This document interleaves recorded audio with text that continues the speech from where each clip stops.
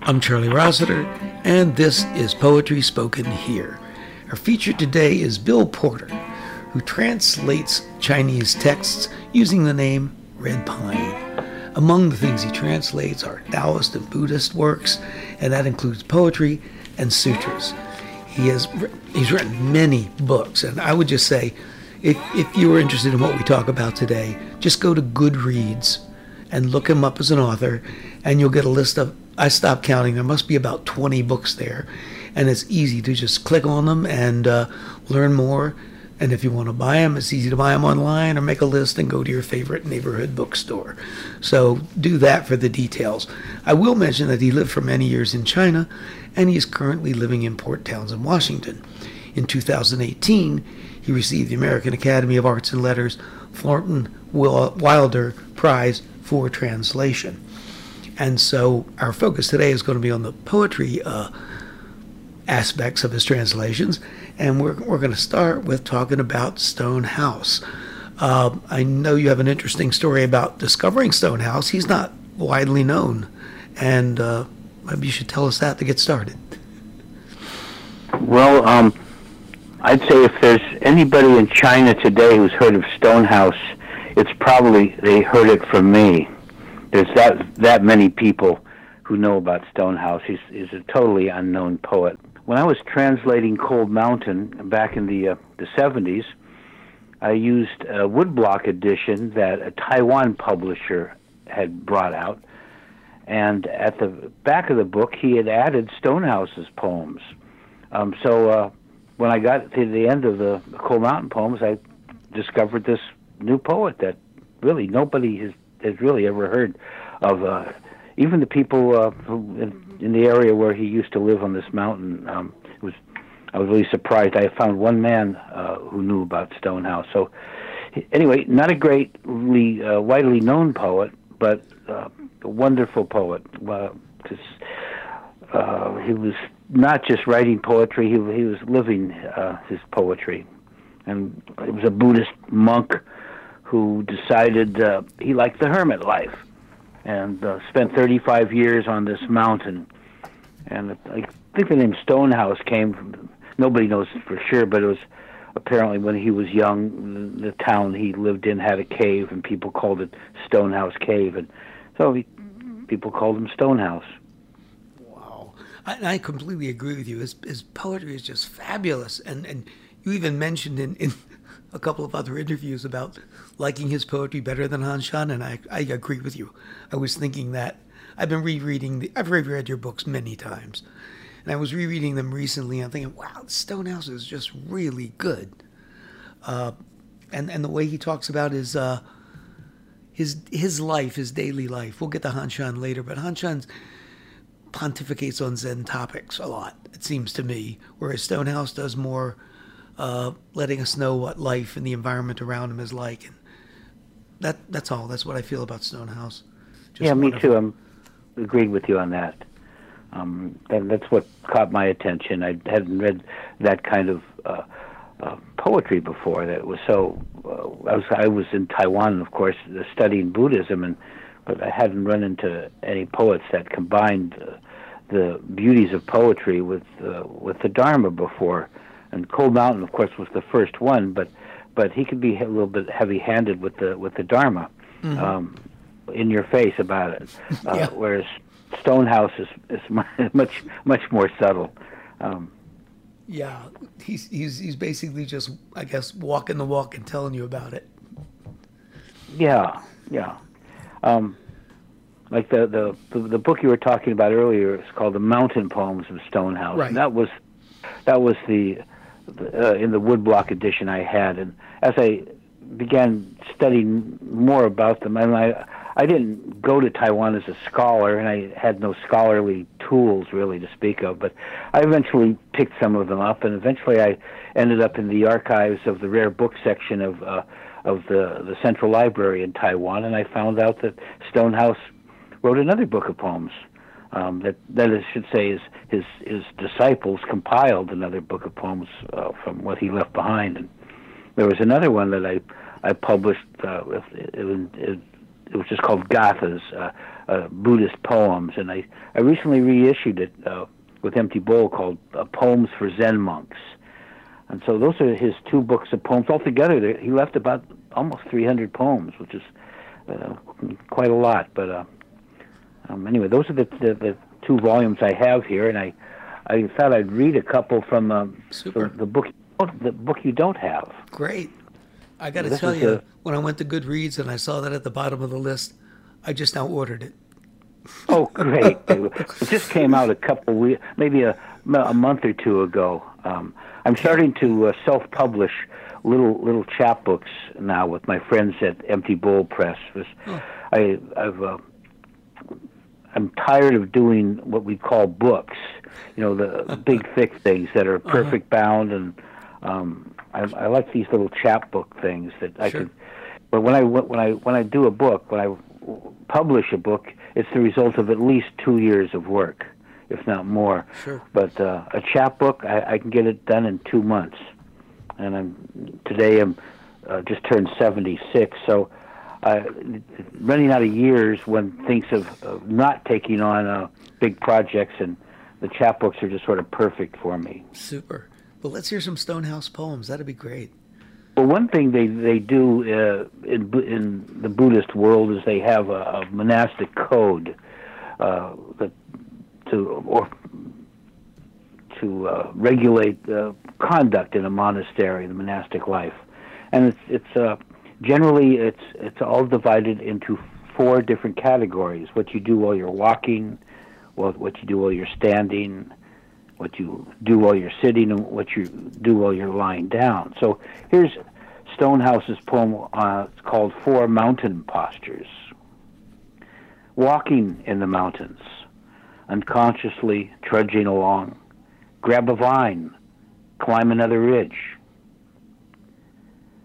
Standing in the mountains, how many dawns become dusk?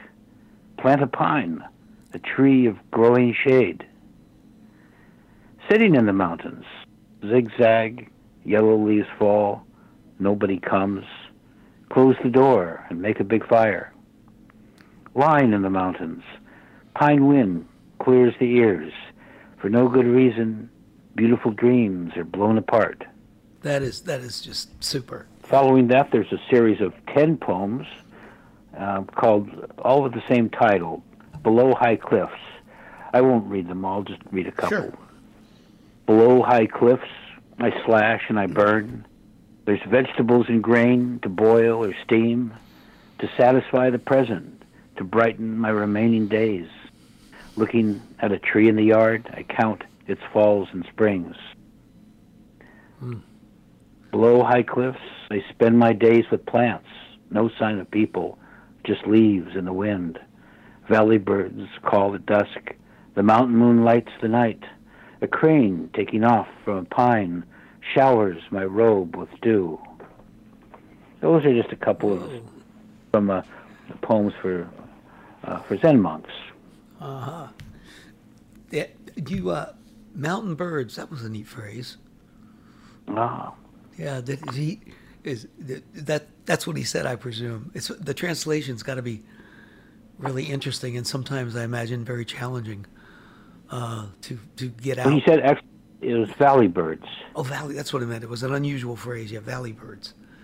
Yeah, well, and that's why I sort of love trying to translate Chinese. Is it's a like almost a telegraphic language, and so the Chinese, of course, that is for that phrase is gu niao, valley is gu, and niao is birds. Mm-hmm. But translator, you can say birds from the valley, birds in the valley, but you also have the option of just doing valley birds. Yeah.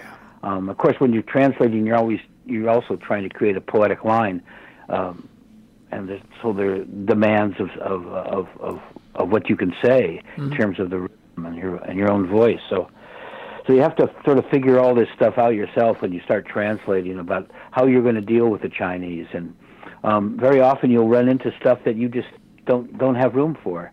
Sometimes you start reading a poem and you realize that the poet themselves was adding characters, adding words to make the word count. Because all Chinese poetry is almost all Chinese poetry is either 5 characters per line, that is 5 syllables, or 7 character syllables per line. So sometimes when you're reading a 7-syllable line, you know that the poet didn't need to add a certain character or two, and was just filling out the line. So as a translator, you say to yourself, well, do I really want to translate that or not? And the main thing is make a good poem in the end. And so it's a lot of fun translating Chinese poetry. Yeah, it's got to be extremely completely engaging of your mind when you're thinking of all the options. That's just what you said. Now, I like Valley Bird. That's just interesting, as a phrase rather than something more common like birds in the valley. I mean, that's, Yeah. Well, in one of your other interviews, you said, I'll get you talk about this a little bit. You said translation is a dance. And I thought that's a real interesting thing to say. Why don't you tell the folks about that? Well, in 2004, Simmons College in Boston held the first ever international conference on Chinese poetry in America.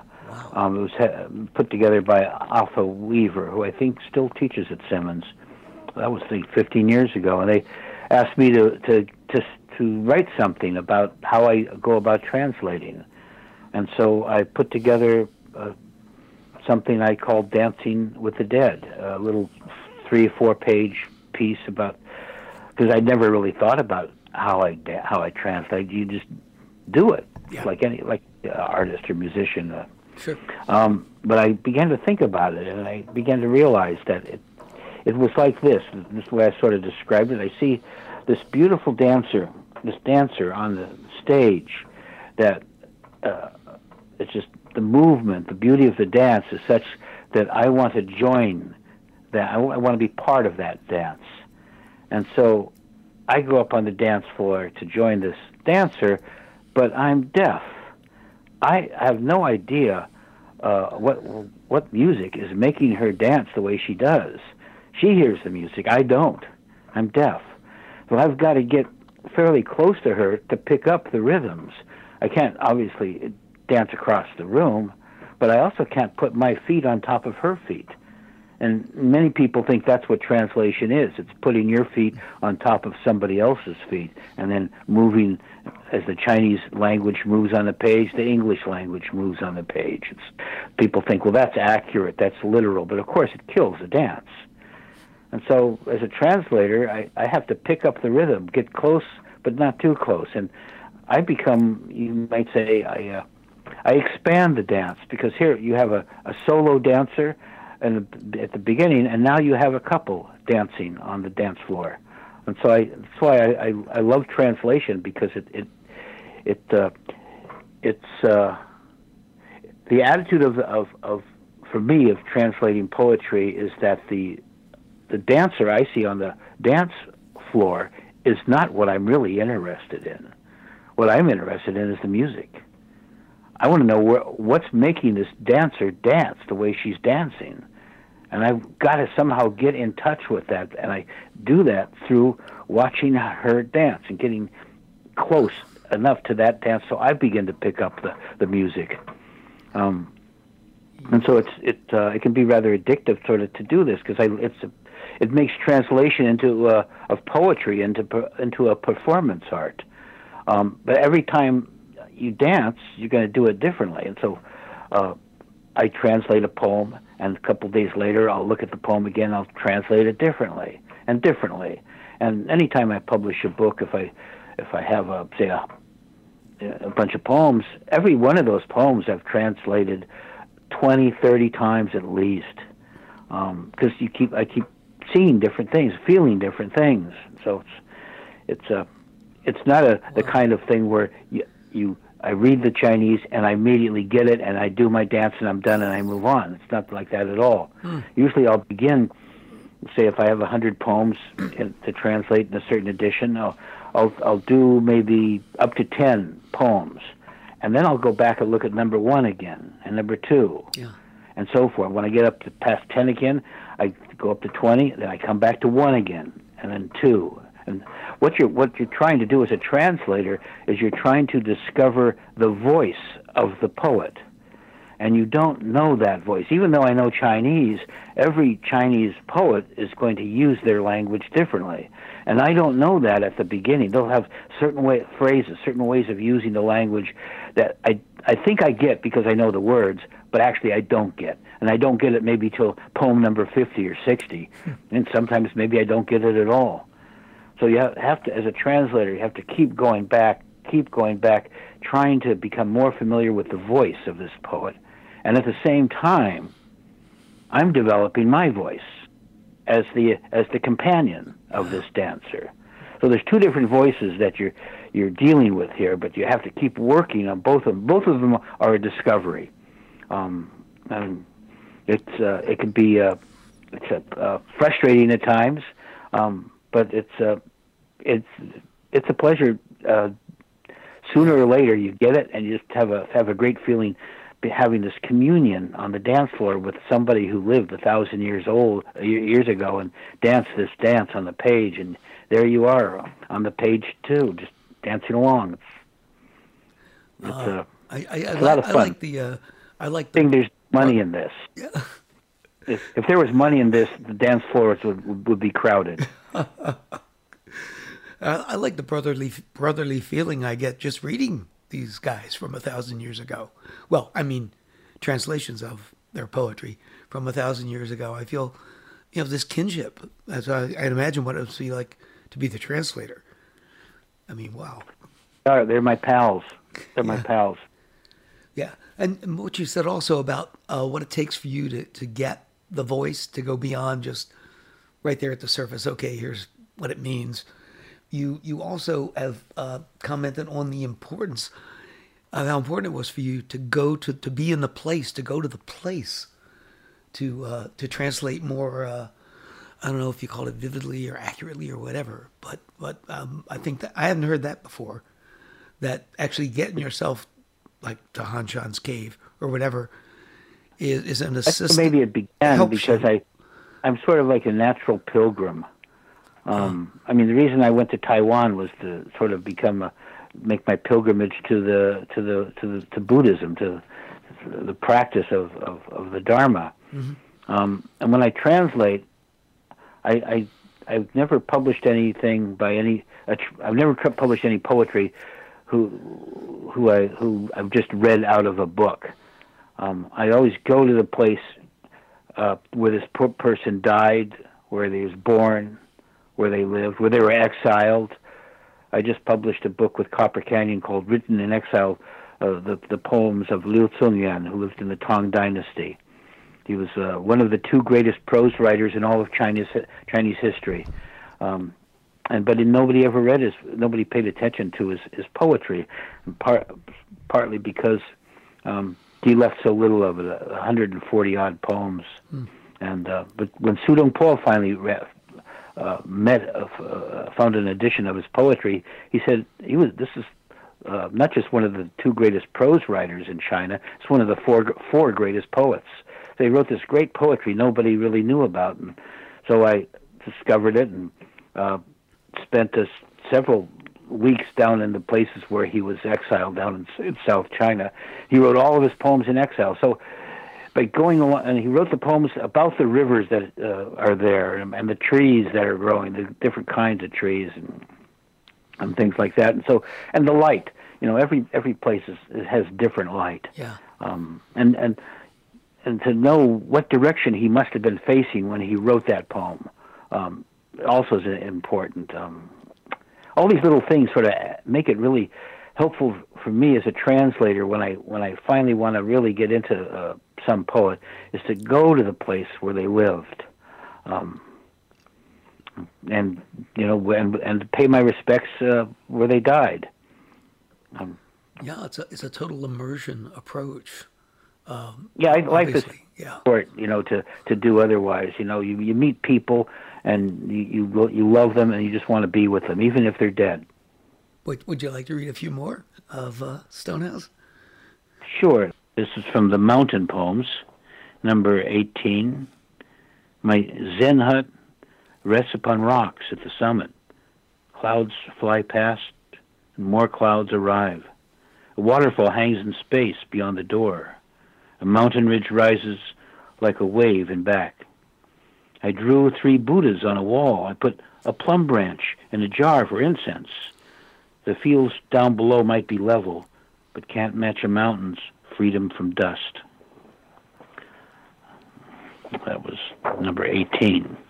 And now I think I'll do number 32.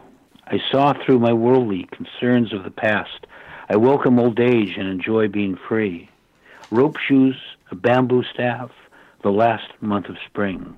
Paper curtains, plum blossoms, and daybreak dreams. Immortality and Buddhahood are merely fantasies. Freedom from worry and care is my practice.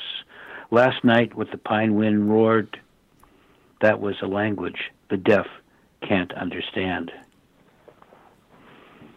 So those are a couple of the 8-line poems, and now I think I'll do a couple of maybe the shorter poems, the 4-line poems. All right. So he was living on top of a mountain, Mm-hmm. and the most important holiday in China among Chinese throughout history has always been the Moon Festival, which is we just had it a couple weeks ago. The full moon, what we call the harvest moon, Mm-hmm. that's what Chinese try to be together. I mean, New Year's is another holiday, but the biggest one, when people really do make every effort to do something that night, is the full moon. And so he's on a moon, Okay. on a mountain, and on that night. Qi qi mao shi xin qiu ye, bai dou hua kai luo wei ti. 山月如阴见老行，闲行不觉过风息。A thatch hut is lonely on a new fall night, with white peas in flower and crickets calling. Mountain moon silver evokes an old joy. Suddenly I've strolled west of the peak. So he spent that night following the moon, Yeah. from where it rose in the east and following the full moon to the west side of the mountain he lived on. And you were right there and probably did that too.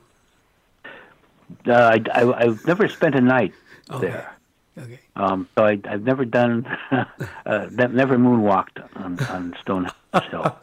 But you knew where he was looking, for sure. Yes, I did. The last time I was on Stonehouse's mountain was looking for his grave, and I put my foot in a hole and broke my ankle. Oh.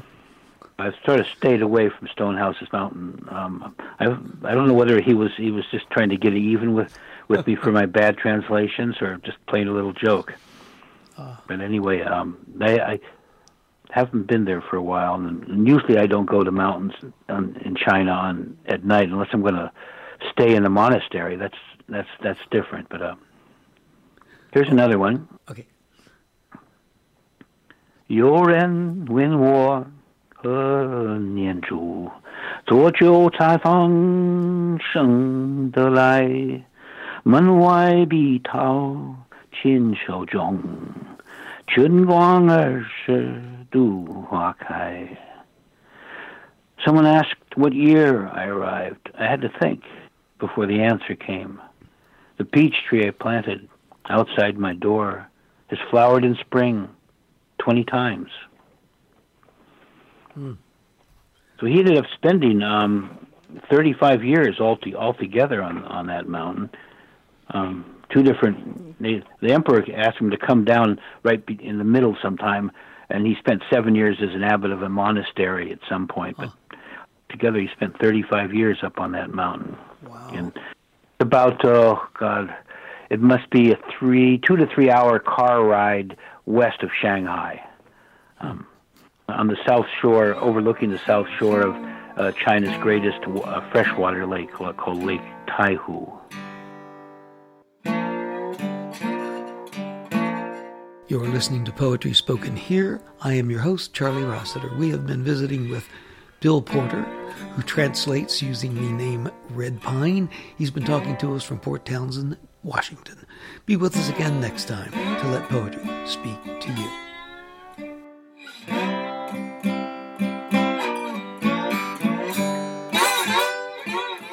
You've been listening to Poetry Spoken Here.